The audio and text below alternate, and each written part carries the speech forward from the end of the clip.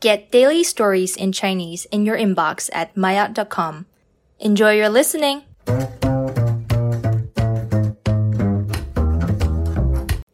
maayot 高级，日本留学归来的尼莫成为了一名住家保姆。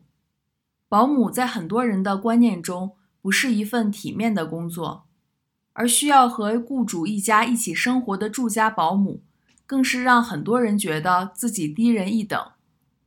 不过实际上，保姆分为很多种，有的保姆负责家里的清洁工作和饮食安排，而有的保姆负责照顾孩子的学习和生活。在小红书上受到不少关注的尼莫就是后者。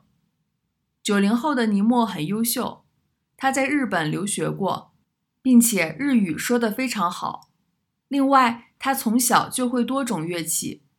这样的教育背景让他做住家保姆的决定看起来匪夷所思。毕竟很多人认为读大学就是为了找一份体面的工作。不过尼莫不是这样认为的，他喜欢学习新知识，探索未知的领域。从日本回国后，他曾在北京做化妆师。由于他能力强，性格好，他的客人都很喜欢他。后来有客人表示希望他可以到自己家照顾女儿，并陪她练习钢琴等乐器。考虑到自己每天需要充足的睡眠，尼莫答应了这个邀请。后来尼莫开始在社交媒体上介绍自己做住家保姆的工作和生活。这些视频不仅展现了他的专业能力，也让人看到了他乐观积极的性格。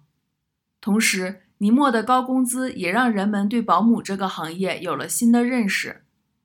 而火热的自媒体也给了尼莫一些回报，比如有了更多可供他选择的客户和一些广告收益。可能在未来很多年里，保姆依旧是人们眼中不体面的工作。但尼莫的故事也让人们了解了所谓不体面的工作只是人们的偏见。我们总有办法让自己的生活丰富且有趣。